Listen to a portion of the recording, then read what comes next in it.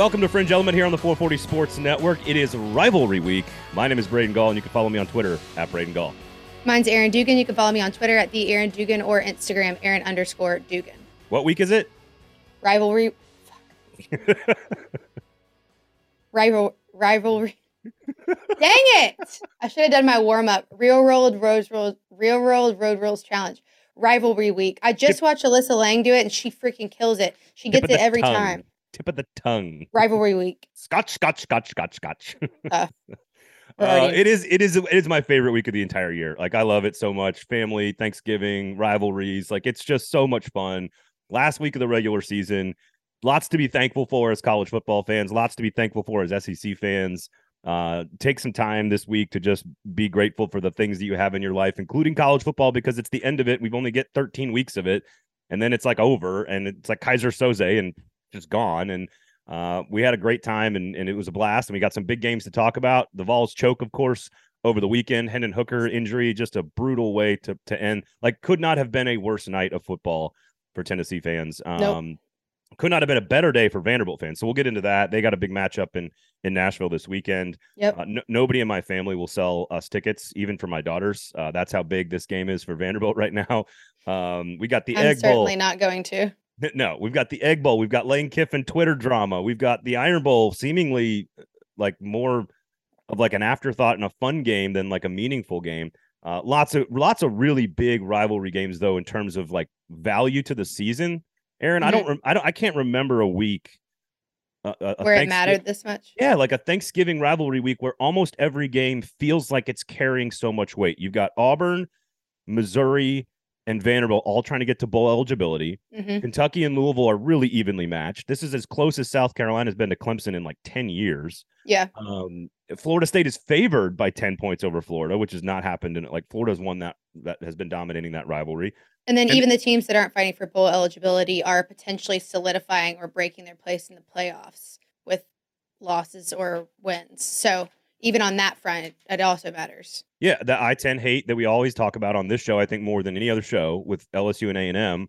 LSU still, and like, they think they have an outside shot to the playoff. We'll get to the rankings in a minute, but they've got to play at A&M, and that's been a crazy game ever since A&M joined the league. So lots to get to, playoff rankings, all kinds of fun stuff today on the show. Before we do, however, Fringe Element is brought to you by J.E. Dunn, the magical gift to all workplaces and people who work in that workplace. That is J.E. Dunn.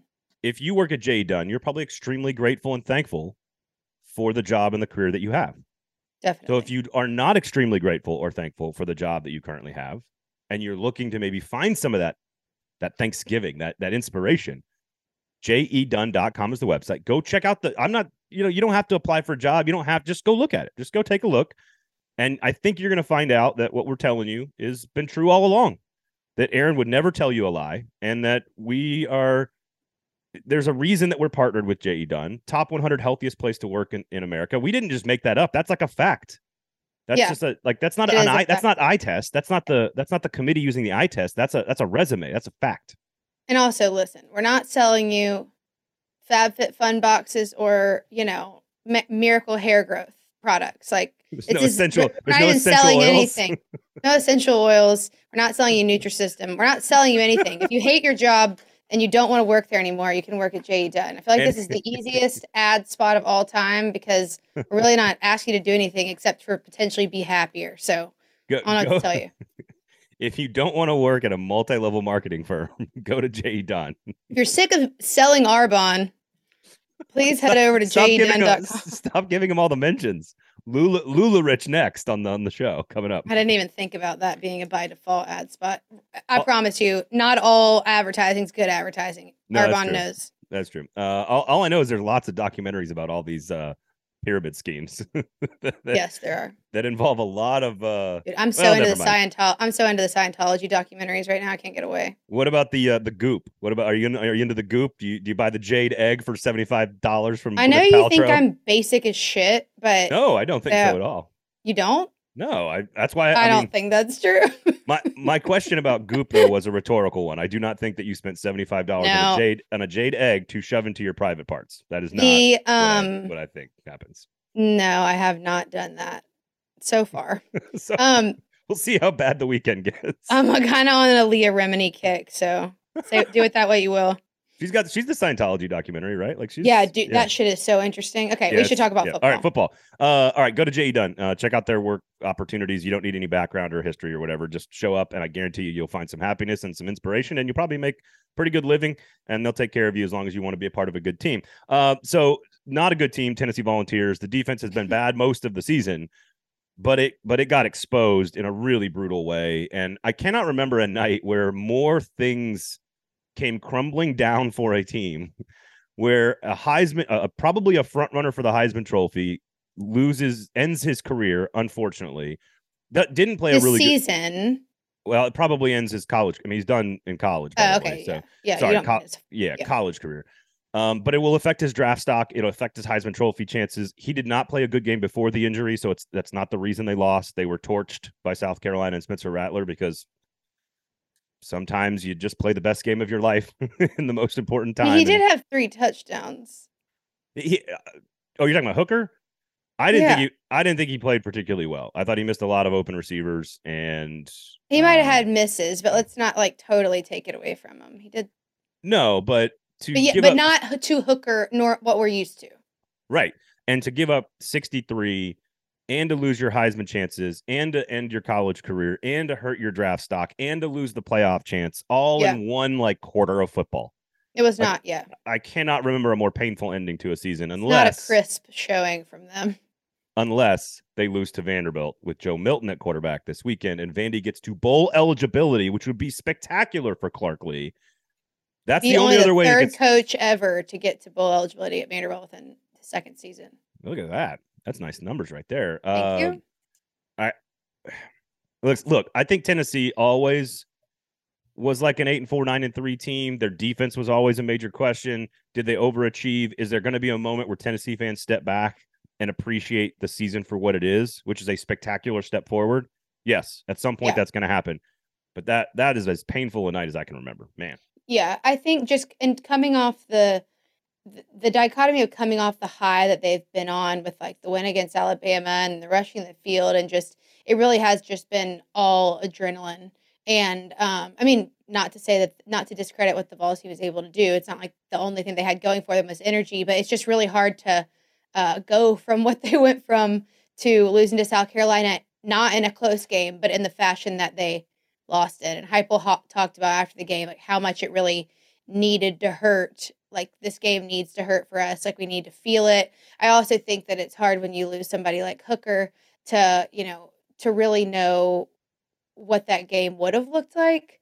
But that press conference was brutal because he's talking about how much it needs to hurt, and all you hear is Gamecocks being chanted in the background from even outside the press conference room, and it was wild. I bet I would have.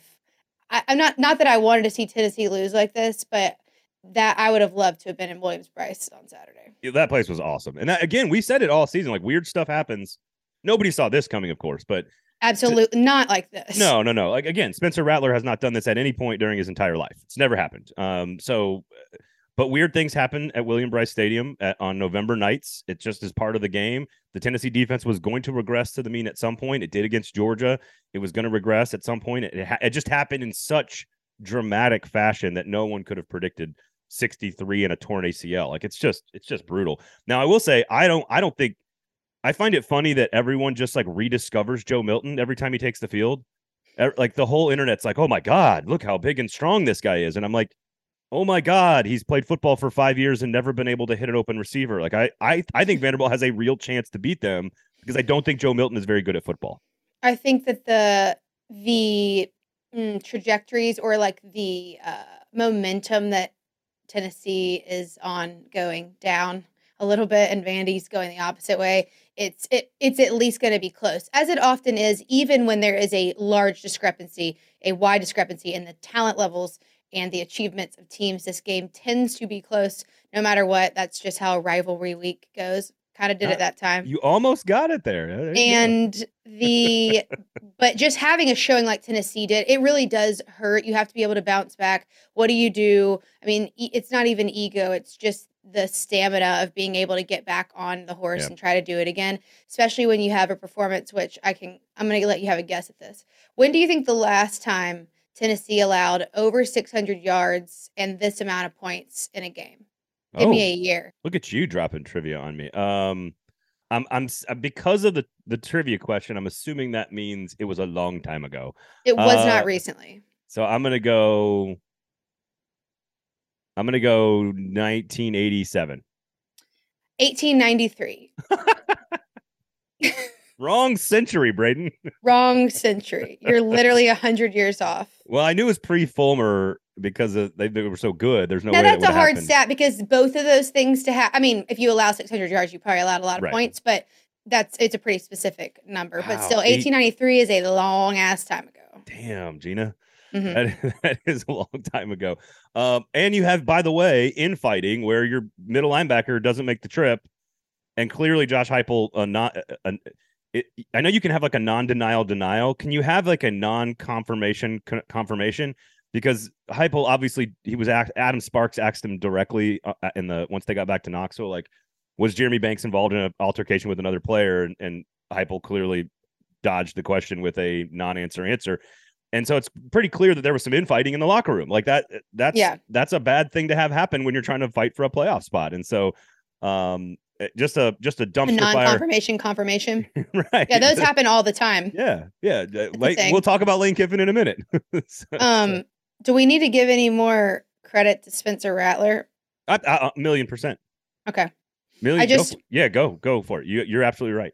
I think that, just talking about, I mean, Tennessee definitely blew it, but also South Carolina was able to do a lot of things right. And Spencer Rattler, when he was doing his interview with Alyssa Lang, he hopped on SEC Now. I don't know what day it was, but she asked him about his game plan and how it was different from the week prior and what it looks like, going into this coming week. And he just said that they basically were making sure that they had a plan, and then they just executed. Like, they didn't try to shift in the game. They're like, this is our game plan. This is what we're going to do. And we're just going to pray that it works, and just being able to try to stop the run, but also just putting pressure on Tennessee from Tennessee's receivers, and making sure that they weren't getting away with those huge, fast moving chunk plays that make a huge difference in the game very quickly. And they were pretty well able to do that. And he just talked about being on. He's like, I just never have felt better than I did. He's in like flow state. There's a Goop term for you, but just like old people would be like, he was in the zone. Yeah. So, now it's called a flow state. A flow state. Okay. Yeah, I just knew that would be just hip enough for you to hate it. He's got all the vibes. No, I see NBA Jam in my head. He's on fire. Like that's all I see. No, he was just giving credit to his O-line too. He did that. I think your point about how they didn't change what they were doing the entire game, once they got up, they didn't go conservative. They didn't pack it in. And the way you attack Tennessee's defense, we have said this all year, is go down the field and attack their corners. They're not very good. And Rattler did it and was not just effective. He made the best throws of his life. Like we're talking like into double coverage with the receiver, high pointing it. Yep. And like just perfect throw after perfect throw after perfect throw. Narrow windows. All credit. Dropping back. Yeah. Yes. All credit. Now, Georgia showed, I think, what you can do. I mean, Bryce Young torched Tennessee as well. Anthony Richardson torched Tennessee. It's not like this is a good defense. It has not been a great defense all season, statistically or otherwise. So Rattler just played the game of his life. And I will say that Shane Beamer, like, to have wins over A&M, Florida, Auburn, Kentucky on the road, now Tennessee in 2 seasons, back-to-back 7-win seasons, huge credit to Shane Beamer. I understand why other teams in the league are annoyed by him. He's got some like annoying vibes to him and how he acts and like the how demonstrative he can be. But to the victor go the spoils, man. Like, you can't, if you're gonna talk shit and you're gonna back it up, then you get to celebrate. Like, that's how the world works. That's the thing, and his isn't really even like shit talking. It's just being more excited than people want him to be. Well, it was like on the field, like barking at players and stuff on the other team. Like, that's a little much, I guess that's true. But I mean, if you're kicking their ass, what are you gonna like? You gotta shut them up. I mean, you don't have to bark at people probably, but yeah, I think that's not I wouldn't go that far if I were him. But I will say that, did you see that he, I'm sure this is all over Twitter. I'm not the biggest Twitter person in the world, but I probably should be with doing this line of work. Big quantum physics person, not a big Twitter person. Yeah. Although Twitter's getting worse by the day. So is it? Thanks, Elon. none of my photos will load. That's a different problem for a different day.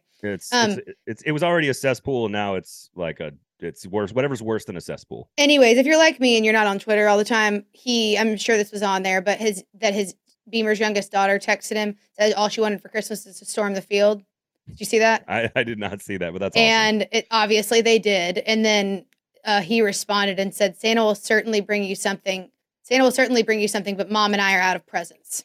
That was his response, which good. I think is awesome. And also kind of manifestation for his daughter, or she just didn't quite know enough to know before the game that probably wasn't going to happen. But she was right.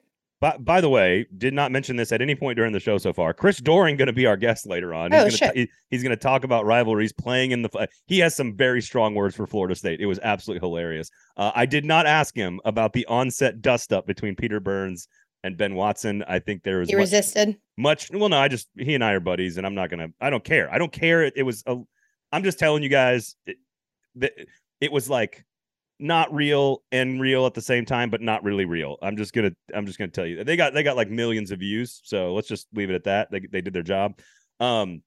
He's great though, talking about Florida State and all the rivalry games, and we talked about Tennessee and Lane Kiffin and all kinds of great stuff. But I do want to. He didn't want to talk about Vanderbilt in the Vanderbilt game. But I do think, speaking of storming the field, like you say he didn't. No, I was just kind of kidding about that because they played so poorly against Vanderbilt. But Vanderbilt won the game, took the game to them, and won the game. But speaking of field stormings, yikes, Dukes. That was one of the most pathetic. And this is not meant to take any shine off the win. The win is awesome. The win is great. Clark Lee, clear progress. We've said it on the show. Huge season, and now they got a chance to beat Tennessee at home, a 14-point underdog. It's a great year for Vanderbilt. But that was one of the most pathetic field stormings I've ever seen. It was not worth the hundreds of thousands of dollars that it cost. Right. You got to make it worth it, guys. If you're going to storm the field, you got to make it worth the money. Right. Luckily, Vanderbilt, although they claim to have none, has plenty, but it's just embarrassing. So I will say, do it right if we're going to do it. So here's what the one thing I'll say. This week would be a good week. Yes. Although there's going to be a lot of orange in the crowd. I will say what's really funny about the matchup or about the field storm is I saw a lot of, like, you and I have a lot of friends in the media or around the media that are Vanderbilt graduates. We have a lot of friends. And I thought it was cool what that type of very chill field storm allows you to do is it allows you to just go up and talk to players instead of this massive humanity where you're worried about what you want. I mean, no, but what I saw Andrew Marinus. Thank you for finding the silver lining, Andrew Marinus. Well, Andrew Marinus, brilliant author, writes all kinds of really awesome sports books. Vanderbilt grad, huge Packers fan, by the way. Love Andrew Marinus. He's out there on the field taking photos with some of the players and stuff, and getting to have conversations and taking selfies. Where I don't think you kind of get that personal interaction when it's 110,000. Andrew's just trying how did you feel right now having just won that game? Are you He's right. He's taking notes. He's doing interviews during a field storm. We'll have to tell him we gave him a shout out. No, listen, I thank you for finding the silver lining in that, whatever, gold, whatever, if you will. There you go. But no, we don't want to have a field storm where you're having to have you're having casual conversations about your Thanksgiving plans. It's embarrassing and it's not worth the money. That's so good. All right, we'll get to Chris Doering a little bit later on. The Egg Bowl, Lane Kiffin, Auburn, Iron Bowl, lots of other games, lots of fun stuff to do. And honestly, I would take Vanderbilt in the 14.5 right now against Tennessee. I think Vanderbilt's going to play well. So I'll take it too. All right, quickly here. Playoff rankings are out. Nothing really changes in the top four. Georgia number 1. Two interesting notes here. LSU is at 5 ahead of USC, which is interesting, which means if they beat A&M and Georgia, they are in a very good position to potentially slide in should chaos happen. And then Bama ahead of Clemson. I think is important as well at number 7 and 8. My first question, and we'll do this real quickly here because there's a lot to be decided. First question is, if Georgia beats Georgia Tech, clean old-fashioned hate, my favorite name of a rivalry in college football, they are 35-point favorite. If they are 12-0 like last year in Atlanta, are they automatically in the playoff? Yeah. Next question. I mean, I agree with you. Okay. Do you see a path for LSU or Alabama to get into the playoff? Right now, I don't see a path for Alabama. I'm not saying anything's completely out of the question, but that path is not clear to me. I mean, we can go. It would take us a lot of hypotheticals to get there. LSU makes a little more sense if LSU is able to go. And I do think some of these conference championships are going to play a big role in exactly what's happening. Now, the college football playoff committee said, I guess maybe it was Boo Corrigan, I can't remember who said it, but that they went back and forth on LSU and USC quite a bit. What it came down to was just like USC just won, but very close, and they needed to see more from what USC was able to do on defense. And for them, it was just that's kind of how LSU fell into the spot that they were in. But you are seeing that. I mean, if you look at these college football playoff rankings, you'll see that the committee is giving some credit to the Pac-12 that we haven't seen in a while. I think I could even argue they're a little underrated, honestly. The Pac-12, like USC's behind LSU. You know, Washington. But strength of schedule. Well, I mean, they've got 6 ranked teams in the Pac-12. Like that is a good league. I mean, you're not wrong. USC went on the road and beat Oregon State. This is an SEC show, so I don't want to get too down the rabbit hole. No, but this matters because it affects like how many how many teams we're seeing from the SEC. I think the Big Ten is the one that's being propped up by the committee, and no one wants to admit that. Everyone's always like SEC bias. Penn State, Michigan, and Ohio State do not have any big wins other than over Penn State. The 3 of them, they do not have a single win over anybody meaningful. Notre Dame, Ohio State over Notre Dame is a good win, but like they are getting the benefit of the doubt more than any other conference in America. And everyone thinks it's an SEC bias. Well, actually, Michigan's beaten nobody. Penn State's beaten nobody. Ohio State, I guess, again, Ohio State and Michigan, have beaten Penn State. But other than that one team who's also not beaten anybody, they are getting the benefit of the doubt, in my opinion. I could argue Alabama's the 3rd best team in America right now. Like, if you put them on a field with Michigan, who are you picking? That's why the playoffs is so complex, because it is a combination of a knowingness as well as what's on paper. So there are times where you have to kind of, I think there's a lot of people that if you really sat down, you're like, do you really think there are 6 teams better than Alabama in the country right now?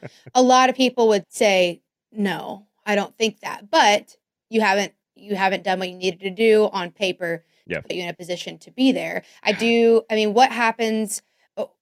They are Ohio State and Michigan play. Alabama is 2 plays away from being number 1. 2 plays. They lost both of their games on last second plays, final play of the game, on the road against number 10 and on the road against number 5. Yeah, but that's it. Otherwise, they've beaten everybody else. That matters, though, because I agree, but like that context is important too. It is. I wonder how many others, if we went through our how much the rankings would change based on if we gave every team in the top 10 2 plays, how much things would be different. Well, I don't know. LSU could have a win over Florida State. But LSU could have further. But a loss to Alabama. Tennessee could have a loss to Alabama. USC lost on the final play of the game in a 2-point conversion in overtime to Utah, a ranked top 20 team. Like that's why I think USC is being undervalued, because their only losses on the road against Utah in a 2-point conversion, just like LSU. Like, I think the strength. Yeah, you're right. No, so finish your thought. Well, I just think that if you can play this game, because you could also be like, well, A&M could have beaten Alabama on the last play of the game. Like you can kind of play that game. I just think Bryce Young didn't play in that game, so that seems to be important to mention. Also, Alabama being that close to A&M is not a good look. No, that's what I'm saying. It's terrible, but Bryce, the best player in college football, didn't play in that game. So I think that's important context to mention.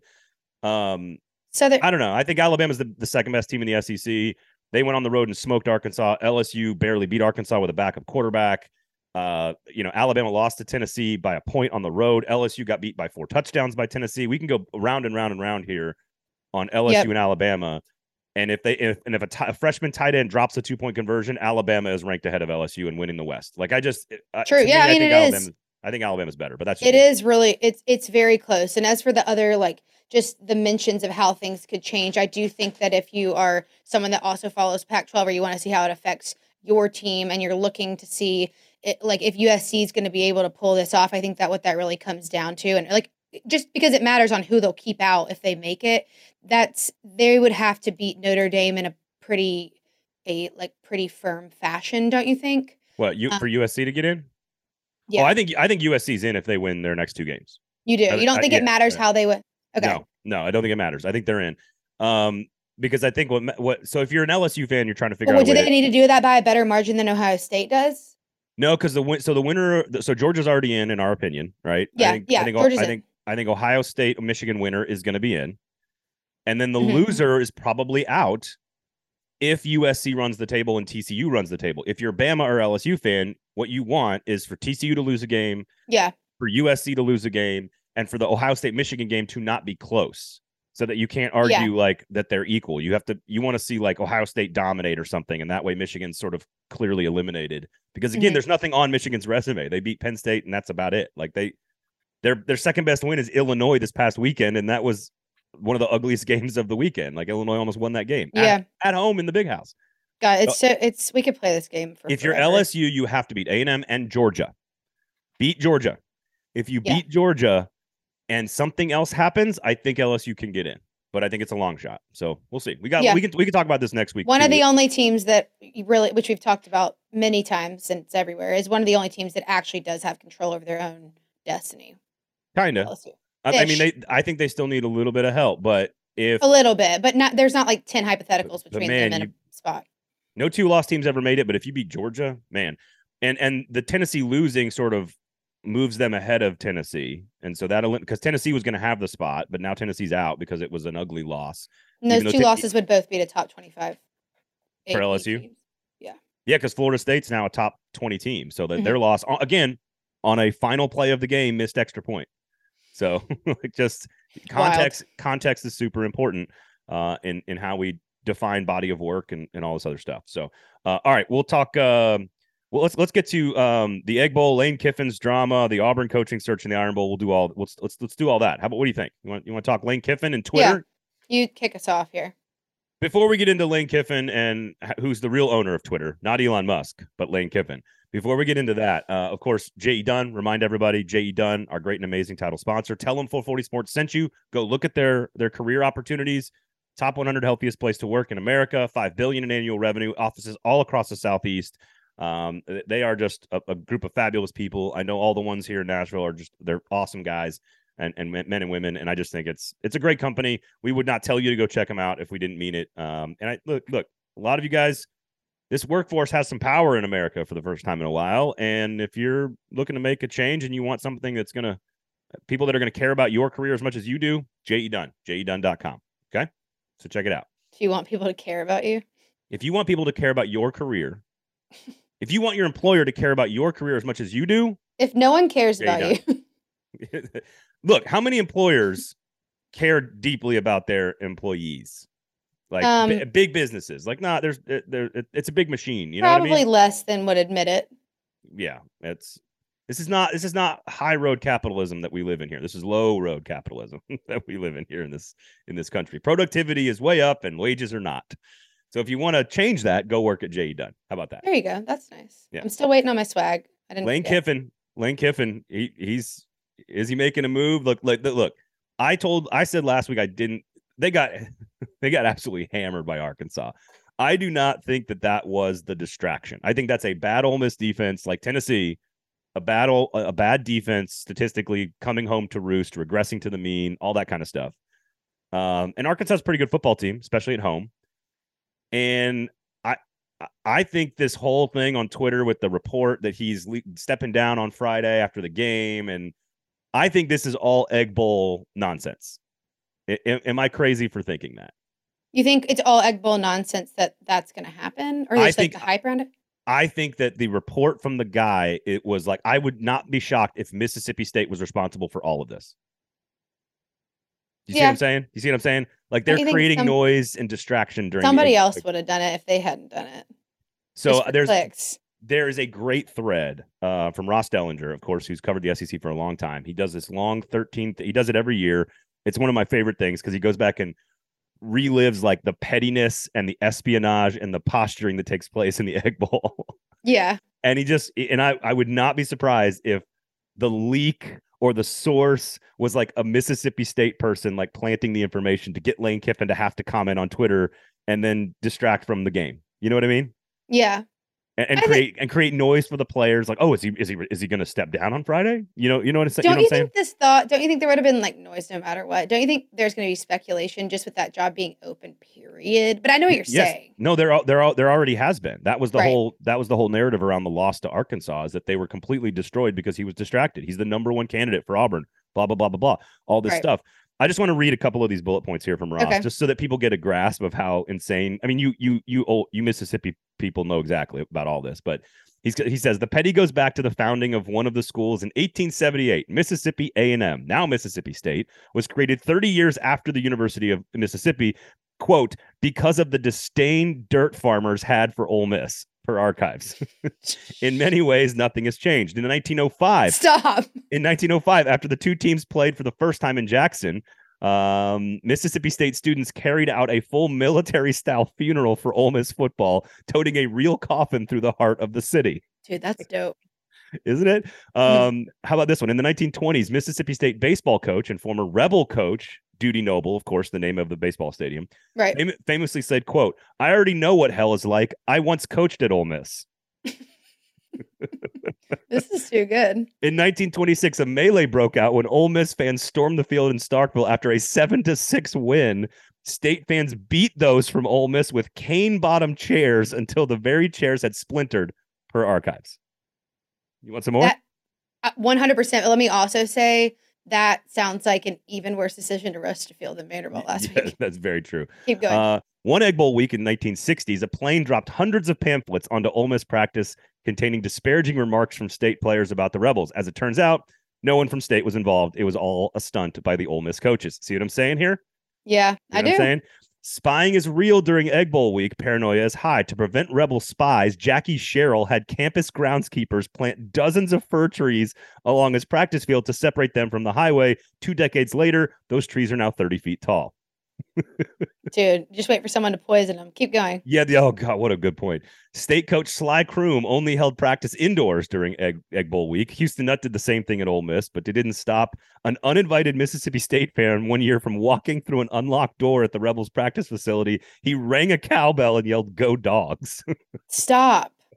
He could have just taken notes. That would have been more strategic. Jeez. Less funny, but more strategic, yeah. Ole Miss coach Billy Brewer and State coach Jackie Sherrill had a long-running beef. Brewer welcomed Sherrill into the SEC by calling him a habitual liar. Sherrill replied, "Billy doesn't know what the word habitual means." That's good. Where'd you get all this? This is all Ross's tweet. This is all his thread. Oh, this is all his tweet? This is all his thread. He does it every year. It's one of my favorite things that he does. This is awesome. During one Ole Miss practice at Egg Bowl week, a coach fought during one Ole Miss practice during Egg Bowl week, a coach fought a spying State fan and threw him over the side of the stadium. On the field, players gasped. Had they just witnessed a murder? No, David Cutcliffe had concocted the entire thing. It was a mannequin dressed in maroon, and he threw it off the side of the stadium. That's too good. Wait. David Cutcliffe, of all people? That's freaking hilarious. Before one Egg Bowl during his tenure, Dan Mullen placed Ole Miss stickers in the State locker rooms, in the urinals, and inside the commodes. State players proceeded to, urinate all over them. Yeah, obviously. What else are you going to do? And this is the one that's really interesting, of course, because Hugh Freeze being linked to the escort service, right? Like all that stuff, the phone records or whatever. that was discovered by a Mississippi State beat writer, Steve Robertson, who's been on the show before. We love Steve. Shout out to Steve Robertson. And like the person who was in charge of that, this brings it all full circle.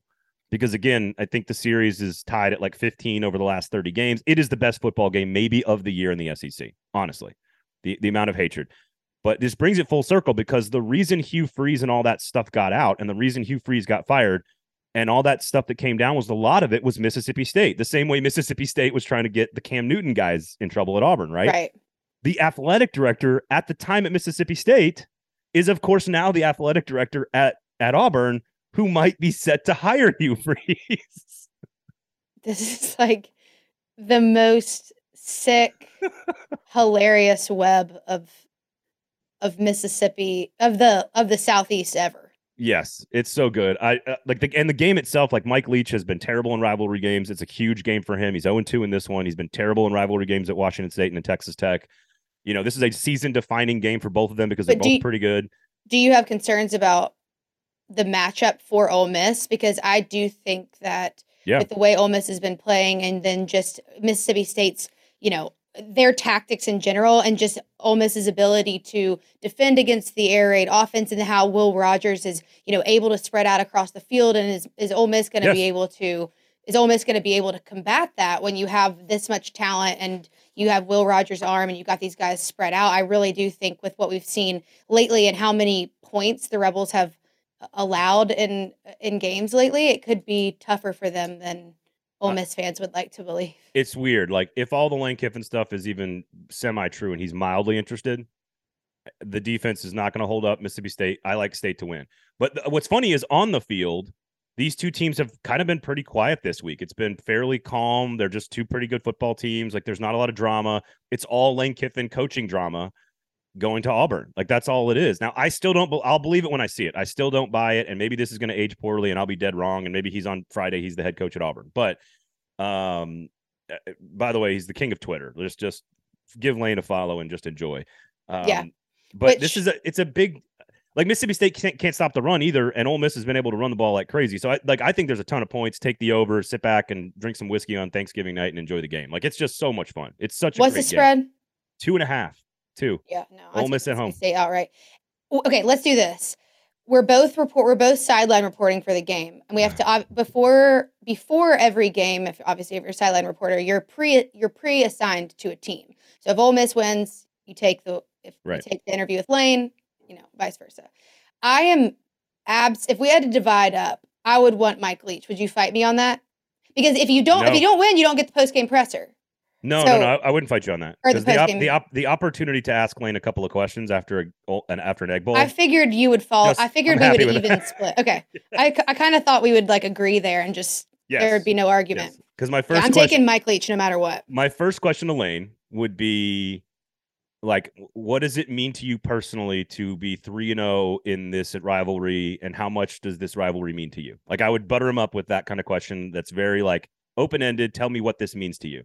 The follow-up is, why would you not be interested in the Auburn job? Tell me why, because you can't be like, is there any truth to the rumors? He's just going to go no. But maybe you do need to get a yes or no answer. Maybe you need to get him on the record saying no. I don't know. What would be your approach to Lane? You asked the first question about football, about the game, about the win. And then the second question is, it's got to be around Auburn. It's got to be based on Auburn. And if you want the yes or no answer, is there any truth to the rumor that you are stepping down tomorrow? Well, I already know what his answer would be. He's not going to answer that. So I wouldn't waste a question on it. I would give him a hypothetical and say, if in an alternate universe or potentially tomorrow, you take the Auburn job or whoever takes it, don't you have to keep Cadillac Williams on staff? Oh, man, that's juicy. I like that direction, but I don't, man. But he's not going to answer if he's going to take it or not. So you just wasted a question. Well, but you put him on the record, though. So I was reading, great. But by the way, David Ubben, great. The Bobby Petrino story, reliving the whole motorcycle accident and everything. Like, he did a great job reporting on that. That's alleged, by the way. Go check out The Athletic. I've talked to him off the record. There's some other stuff back that he can't report, but we got to get our t-shirts made. There's more. allegedly. He did a great job re-reporting all of the stuff and kind of digging back into it. A great story. But one of the things that at that Bobby Petrino press conference that had to be done after the press conference was over is one reporter, I think it was John Henry, I believe, got over to him after the press conference and he said, "Were you alone on the motorcycle?" And because no one had that part of the story yet, but he had one source that had told him, "Hey, you need to dig into this." And he was this was a pretty high level source. And so, but you had to get Bobby Petrino on the record with a yes or no answer. And he said no. Bobby Petrino was like, no. He was like, so you were alone on the motorcycle. There was no other person with you. And he said, no, I was alone. So they put him on the record and then they caught him in the lie. So there is an element of are you stepping down from the Ole Miss football program to take the Auburn job? Yes or no? If it was a radio interview, I'd want to be more like, why wouldn't you take the job, Lane? And then he goes off and, I love Ole Miss. I love my family. I'm settled here. He can skirt around it. He can get around that one with a pretty, smooth answer. You cannot. You have to say yes or no. If I say, "Are you taking the Auburn job tomorrow?" Or I guess you don't want to say tomorrow. You say, "Are you going to be the head coach at Auburn?" And he has to say yes or no. So I still don't think he is. I'll believe it when I see it. I will believe it when I see it too. I think it would be really hard. I can't imagine. I can't imagine him sitting back and being like, "Oh, Hugh Freeze is taking that job." I think that'd be really hard for him to just watch happen. I think that's partially because Hugh Freeze is able to do. I mean, he figures shit out. Lost in all of this, and I know, like, if it's $100 million contract, that's different. Here's the other thing: money. Generally speaking, like, Auburn football can win national championships. Ole Miss cannot. That's it. Like, Ole Miss has not competed for a national championship since integration. Auburn has been to multiple national title games this decade. Yeah. So if you're talking about upside, and that's what, like, ultimately, if they're offering you a big bag of cash and you want to win a national title, Auburn is the better place to do it. Despite all the drama, despite all the noise, despite all the booster meddling, you can win a lot more at Auburn than you can at Ole Miss. So historically speaking, you are correct. See. What a Thursday, Friday it's going to be this week. Speaking of Cadillac, first of all, Cadillac Williams is why we love college football. Just love the story. We said it last week. I do think the fairy tale ends a little bit, though. Like, Alabama's at home. They're much better at home. You know, Bryce Young, Will Anderson, their final games as Alabama players, 21.5 point spread. Vegas is telling us it's not going to be close. Auburn's not going to be able to just line up and run the ball in Alabama the entire game and not have any semblance of a passing attack. I think the story has already run its course. It's a great story. I just don't think there's that final chapter where Cadillac is carried off after beating Alabama in the Iron Bowl. I just don't see it happening. No, but did you think Vandy was going to beat Florida? No, good point. Or South Carolina, Tennessee. South Carolina was going to thump Tennessee. No, you're right. I agree. You can't use your reasonable mind and know and be in all of this information week in and week out and honestly say that you think Auburn's going to win. But I don't know if I agree about the fair. I think us having as much access to Cadillac and being able to see him week in and week out, I do think that, dips down a little bit because I just don't think we're going to get that. We're not probably going to get that same happy post-game presser, but I really hope no matter what happens at Auburn that he stays around and we get to see him as much as possible. He can be the symbolic leader of the team, but you're telling me that dude wouldn't be a great recruiting coordinator? Oh my God, there would be nobody better. I don't think. Running backs coach, coordinator, like, I give him some titles, man. Keep him on staff for sure. Like, if you're an Auburn fan, Auburn fans are in love with the dude. Like, they're like, give him the head coaching job, and I'm like, I don't know if he's qualified for that yet, but we said that, and we said the same thing about Beamer, but that's valid. I still no matter what's happening at South Carolina with Beamer, I think that needs to repeat itself more and more so that we know for sure it's like, gonna be what the non-coordinator try out the CEO rah-rah guy. Right. Okay. But you're not wrong about that. Beamer is the same, not that different of a situation than Cadillac, honestly. Yeah. Now, expectations at the two places are very different. This is true. Like, you got to beat Nick Saban. I know. Versus being in South Carolina. But crazy shit. It sucks for Auburn that it's not at home. But we saw what happened with this game last year of the 4 overtimes and Alabama coming back from a 10-point deficit. But we've also seen, kick six and everything in between. But I think Bama wins big, but Cadillac said that someone asked him what he was going to say to this team before the game to try to get them in the place they needed to be. And he goes, there's no magical speech for this game.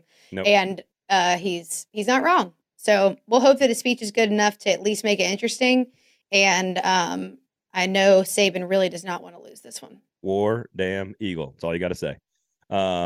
We are Auburn or something like that. All right, let's look at the other games real fast here because there's so many other great games. Like Louisville and Kentucky, to me, I've been to this one. It's a great game. I have not. Far more hate-filled. All these are far more hate-filled than people realize. Louisville hates people just in general. But think about, like, Scott Satterfield, the head coach at Louisville. They started the season so poorly that they were trying to fire him. Kentucky starts the season so well. Like, the story arcs of these two teams are very different now at the end of the year. Louisville's winning all these games and pulling all these upsets, and now they're the team that could have the better record. They're an underdog on the road against Kentucky. Kentucky has we don't know about Malik Cunningham, the quarterback for Louisville, so we'll see about that. But this is a great this defines both of their seasons in the state of Kentucky. Yeah. because of how the seasons have progressed, and like they're kind of two ships passing in the night to some degree. If Kentucky wins, then it sort of ends that conversation and it says, look, we're still the better program. Congrats to Mark Stoops on the contract extension, all that stuff. But if Louisville wins, that really changes the football dynamic in the state from where it was at the beginning of the year, for sure. It does. And don't underestimate no offense to Kentucky.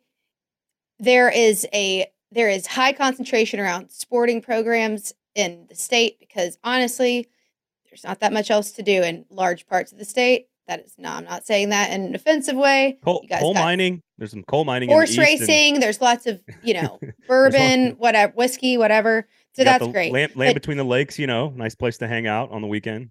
Yep. But don't be jaded because I do think that there is enough hate that stems probably from basketball hatred and that competitive nature of Louisville and Kentucky basketball. And don't be fooled that stuff spills over. So this is why Auburn, Alabama is so great. This is why South Carolina, Clemson is so great. This is why Egg Bowl is so great. When you are in a state where the two biggest sports entities are the two main rival colleges, like there's no professional sports teams correct in those states. There's no, like, that is it. Yep. And it's not the same. Like Arkansas, Missouri, I know they're attached. And it's a fun game, and it could be really close. It's not like Missouri's fighting for bowl eligibility, but there's so much pro sports in Missouri. Missouri fans just don't care as much about Arkansas. Like Arkansas is the thing in the state of Arkansas. South Carolina, Clemson, same deal. Like there's so much vitriol in that rivalry, and frankly, South Carolina has never been this close to Clemson. I think we talk about regressions a lot on the show. I don't see Spencer Rattler replicating that performance against Clemson on the road, but who knows? The one I love the most, honestly, and we'll talk to Chris Doering about this coming up in just a minute, Florida State on a Friday night. Billy Napier year one. Mike Norvell and Florida State has totally turned it around. Like, why do we not get this game on a Friday night all the time? Like, this is I love this on a Friday night. If it works, they may start. I think it's great. Yeah. Florida people do not like it. They do not. Why do you think that is? Because it's Saturdays are for college football. Yeah, but then you can still watch all. The only reason the Egg Bowl's on Thursday night is because they're the only teams that would say yes.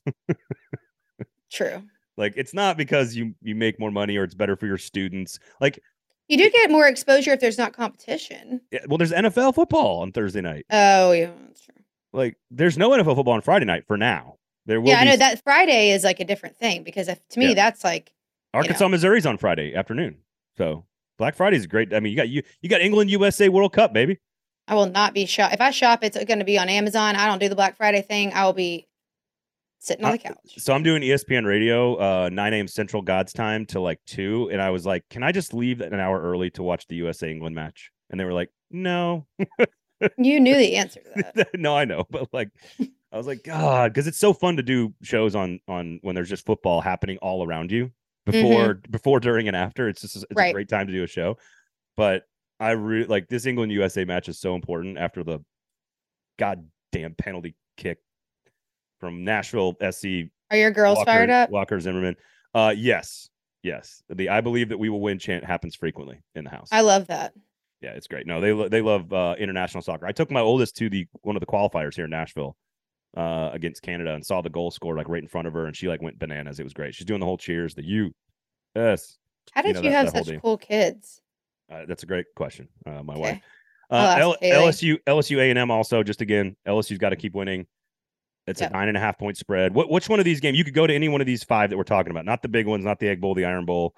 If you could go to one of these. Okay.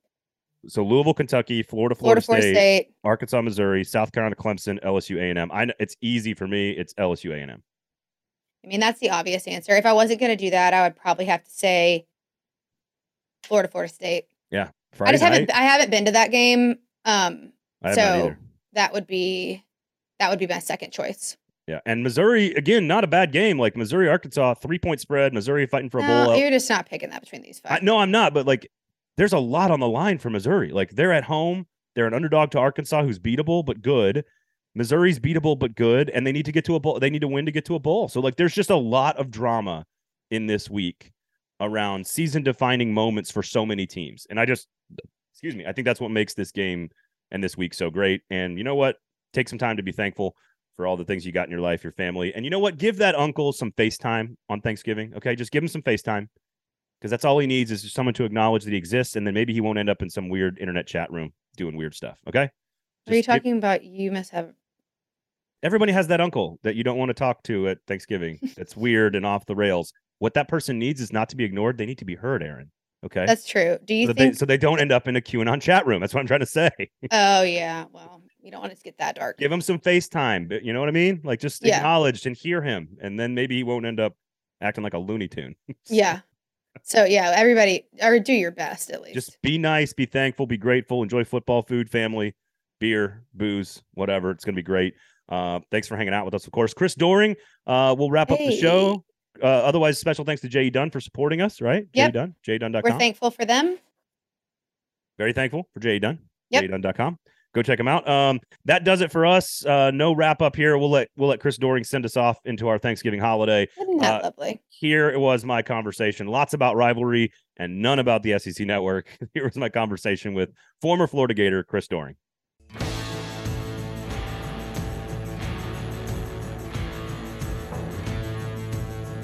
CD, good to see you, man. Happy Thanksgiving. How are you, sir?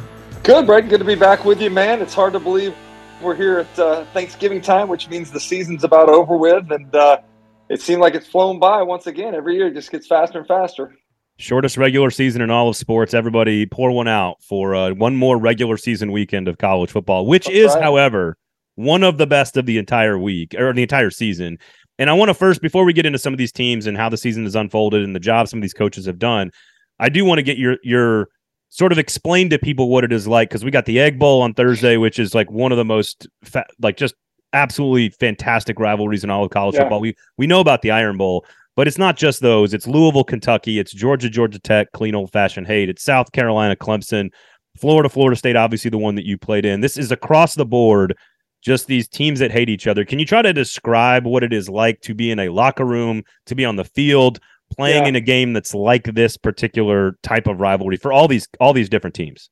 Yeah, I mean, I think specifically for us, when we look at it in the state of Florida, the dynamic is almost of big brother, little brother. And Florida's the flagship university of the state. Florida State used to be a women's college and then developed into being co-ed. And so I think there's this existing inferiority complex that they have, almost a little like Auburn, Alabama on a smaller scale. And then also, I think along the same lines of lack of respect that we have for them. Like as a Florida guy, we have rivals in this country. Georgia's a huge rival of ours. LSU's become a huge rival of ours. Tennessee is obviously a huge rival of ours. But I think there's a lot of respect amongst SEC rivals. Whereas Florida State, I don't have any respect for them at all. I genuinely disdain Florida State. And other than the attractive nature of their females, I don't say much good about Florida State in general. Would you go helmet to helmet on Danny Kanell? Would you do it? No, Danny's my boy. I love Danny. It's funny because, Danny and I didn't like each other when we played against one another, as is typically the case. And then we got a chance to play together at the Senior Bowl. And he became one of my good friends. And she just had a chance to hang out together out in Vegas at the NFL draft. So I think when you take the colors away, you take the helmet off, everybody's kind of the same. But I think familiarity breeds contempt, right? And everybody knowing one another in the state of Florida, having played against so many of the other guys in high school, now vying to get back the quickest in terms of state superiority. Like there's a lot of different undertones that take place here. And golly, this has changed a lot from what I thought it was going to be, with Florida coming in rolling to now maybe limping in a little bit more to this one. Well, and even it's not just that one, but Kentucky and Louisville, you look at Vanderbilt trying to get to bowl eligibility. Obviously, they look closer now to Tennessee than they did a couple of weeks ago without Hendon Hooker and how well that they've been playing. Like the stakes in the Egg Bowl, like Ole Miss could lose 3 straight to end the year, or they could beat Mississippi State. Like you talk about Florida and Florida State. Obviously, I think Georgia and Georgia Tech is sort of a foregone conclusion. So kind of taking that one out of the equation, I can't remember a rivalry week where I felt like more seasons will be defined by what takes place this weekend than I can ever remember. Yeah, a lot of on the line. Even if you include Missouri and Arkansas in that mix, Missouri trying to get to bowl eligibility. Yeah. Like there's a lot that's on the line for a lot of these different teams, and part of it is bowl positioning, trying to get yourself to the best postseason bowl if you're already bowl eligibility. Part of it's just ending the year on a good note and how that can help you heading into the offseason. So I do think there's, not to mention the recruiting aspect of it, most of these taking place in-state games, trying to be able to take advantage of the talent that's coming out that'll be signing ultimately in December. So there are a lot of different motivating factors that take place for these teams. And really, just being able to go home and for a year live with bragging rights is one of the biggest motivating factors. So Tennessee's defense has always been a huge question. It obviously came to light on Saturday night. Spencer Rattler has the game of his entire life, and sometimes that just happens, and Tennessee's now out of the playoff. It just, two questions here. One, how shocking are you, and how should Tennessee fans view their season, big picture? And how does the injury affect the way voters should look at Hendon Hooker's Heisman candidacy? I am absolutely shocked. I mean, I was of the impression, not just because of how Tennessee has played all year long, but because of where South Carolina was coming. I watched them play against my alma mater and just look putrid in two of the three phases. The only points they got came on a special teams fake punt they scored on. And then to come out, credit Marcus Satterfield, credit that offensive staff for a game plan they put together that utilized a lot of different weapons there. I thought Spencer Rattler distributed the football really well. The offensive line blocked better than I had seen them all year long. They felt good about their receivers taking advantage of the Achilles heel of Tennessee all season. That's the secondary. But I never would have imagined the game would have gone that way that fast. And it was really a case of South Carolina kind of Tennesseeing what everybody else had done to what they'd done to everybody else, Tennessee, where they were the aggressors and Tennessee was trying to react, and they just couldn't hang in there for whatever reason. But to add insult to injury, the way that thing went down with Hendon at the end of the game, there's not a player that I've enjoyed watching more over the last 2 years than Hendon Hooker, a guy that transfers, that believes in himself, that doesn't win the job initially, that waits his turn, gets his opportunity, and then runs with it. The offense has run really like a well-oiled machine since he's taken over, but the leadership aspect that he's brought, the maturity as a 25-year-old quarterback to a lot of young guys in that locker room, it really just speaks to the type of person he is, and hopefully he comes back quickly. Unfortunately, I think he's out of the Heisman mix. I had him early in the season as my Heisman favorite, but coming off of 2 losses in the last 3 ball games where the offense has sputtered and a chance to not having the chance to really change that in the eyes of the voter, I think it's going to cost him. Georgia felt like it separated itself yet again this week, not just from the SEC, but from the rest of the country. What do you make of the matchup? Early thoughts, obviously, we're a ways away against LSU in the SEC title game. And who in college football is it USC and Caleb Williams offense? Like, who in college football is actually equipped to attack Georgia in the postseason? I don't know that anybody is. I mean, you look at how physical Georgia was with Tennessee. I imagine they take the same approach to USC, who I don't think they play a lot of physical football in the Pac-12 to begin with. But, I think LSU's in some trouble because the biggest matchup is the offensive line, particularly those freshman tackles having to play against the Georgia front seven, who you go back and watch that Tennessee tape, they brought as well an orchestrated defense, the blitzes from all over, the way that they dropped into coverage, the way that the corners played one-on-one. I mean, they're just they did it, and they did it at such a high level that I don't know that LSU is going to be able to hang in there, to give Jayden Daniels an opportunity to throw or to let him use his legs. They're as athletic as Jayden Daniels is on the Georgia defensive side. So I think it's going to be tough sledding for LSU in general. So no, like Ohio State's offense, like what's the one thing you want? What's the one team you want to see against Georgia that you think actually creates an interesting game? I don't know if there is one, so I'm asking you. I don't know that there is one either, but if we're grasping for straws, maybe USC, maybe Ohio State, one of those two teams probably would be fun to watch. Certainly not Michigan. Excuse me, even though that Michigan's got a more athletic quarterback this year, I don't know that Michigan presents much of a challenge for them. TCU, probably not. When you look at the coaching, so maybe Ohio State, maybe at this point. When you look at the coaching in the East, no problem. The coaching in the East, it's hard to remember a time in which all 7 fan bases are like all excited about their guy. And I'm going to get to Florida at the end of this because Missouri gets an extension. Eli Drinkowitz gets an extension. Mark Stoops gets an extension. Josh Heupel is Coach of the Year candidate. You got Clark Lee doing amazing work at Vanderbilt to get them where they are now, 5-6 with wins over Kentucky and Florida, and of course Shane Beamer now back-to-back 7-win seasons already. Billy Napier, I think we all knew was going to have a longer build at Florida than maybe Brian Kelly at LSU. I think that's a totally normal thing to think. Can you remember a time where more fan bases were more excited about their situation? And how does Florida right now view Billy Napier with one game to go in the regular season?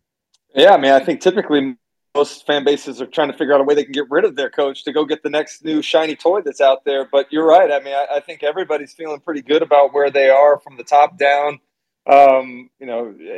Shane that win on Saturday, I mean, just further has to get that fan base excited in Columbia, South Carolina.